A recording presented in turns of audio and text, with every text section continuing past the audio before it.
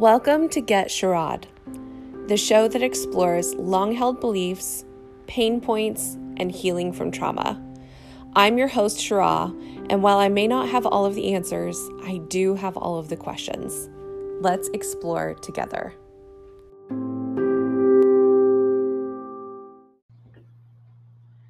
Hello. We are sticking with the series on love.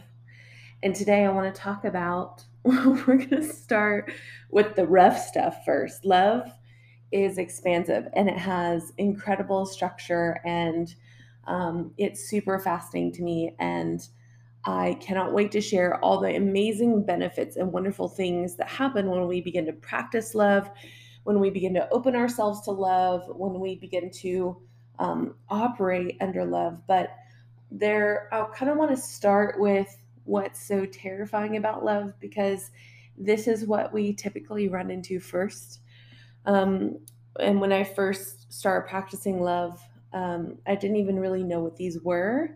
And so as I started inviting my clients into a similar space and a similar process, I began to realize that love is actually really terrifying. And there's a couple of reasons for that, but there are two specifically that I want to talk about today that in general I feel like encompass all the reasons why love is terrifying. The first reason is because love doesn't let us hide. I want to talk about that for a few minutes. And that when we live in an ecosystem of poverty or scarcity or orphan mentality or whatever you want to call it, there's this idea that we have to hide who we are in order to receive love. We have to pretend. We have to walk on eggshells around people. We have to appease others. We have to be a people pleaser. These are all really common phrases right now if you follow any kind of mental health or self-help stuff on social media today. And what's really interesting about that to me is that most often when we are hiding, we disconnect from parts of ourselves in order to exist well. And I believe this is a type of disassociation. And I don't think disassociation is bad. I think what has happened is that we have learned how to exist disassociated. And I think love invites us to live a life where we can be connected to ourselves, where we don't have to betray ourselves, where we don't have to abandon ourselves, where we get to have needs and wants and desires and preferences and opinions.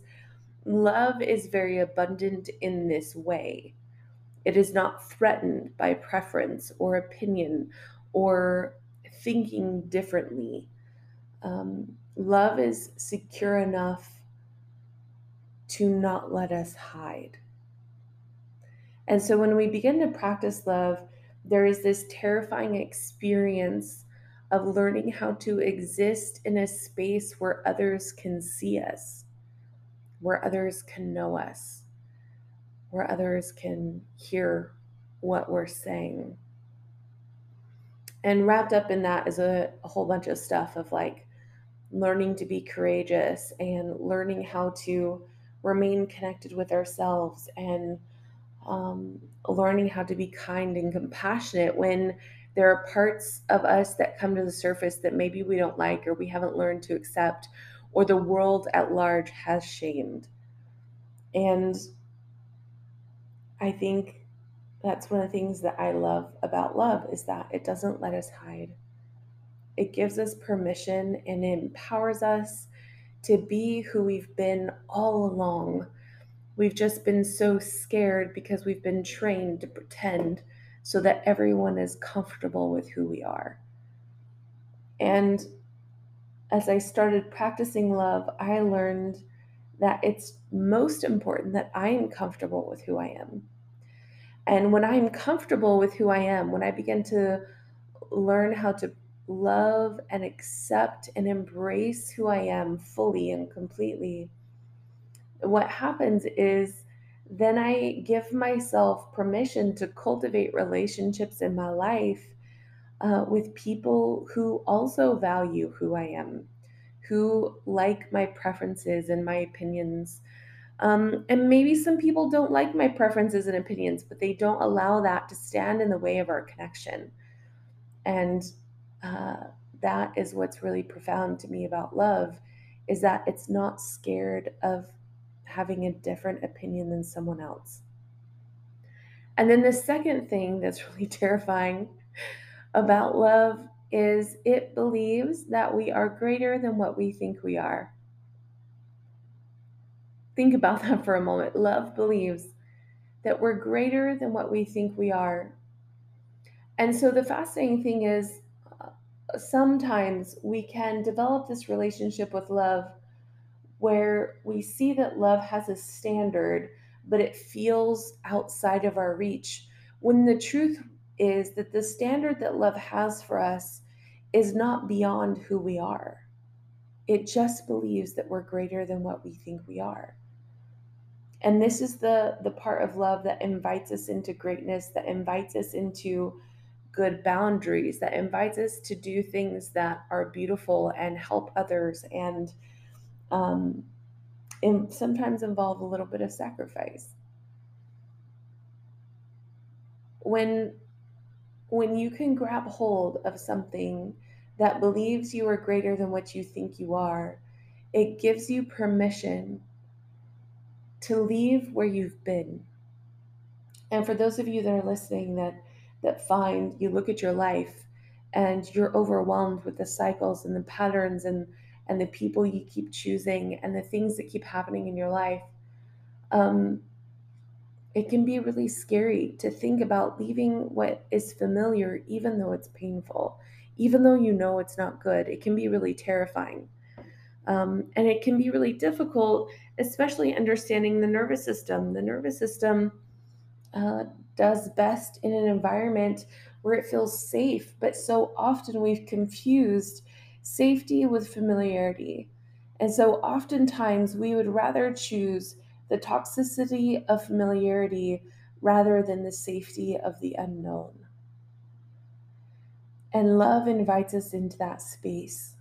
It encourages us to believe that we get a life that is better than where we have been, and it gets to be better where we're going if we're brave enough to accept that we can choose to live the life that we've wanted all along. Now, here's the thing about love that is also terrifying, but I believe is wrapped up in these two things. And that is that love's goal is not to keep us from pain or fear.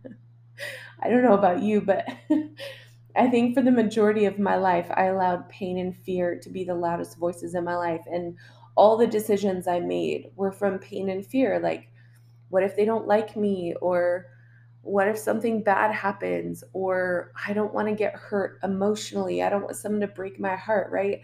And I realized that allowing myself to live my life with the loudest voices being pain and fear, I backed myself into a corner.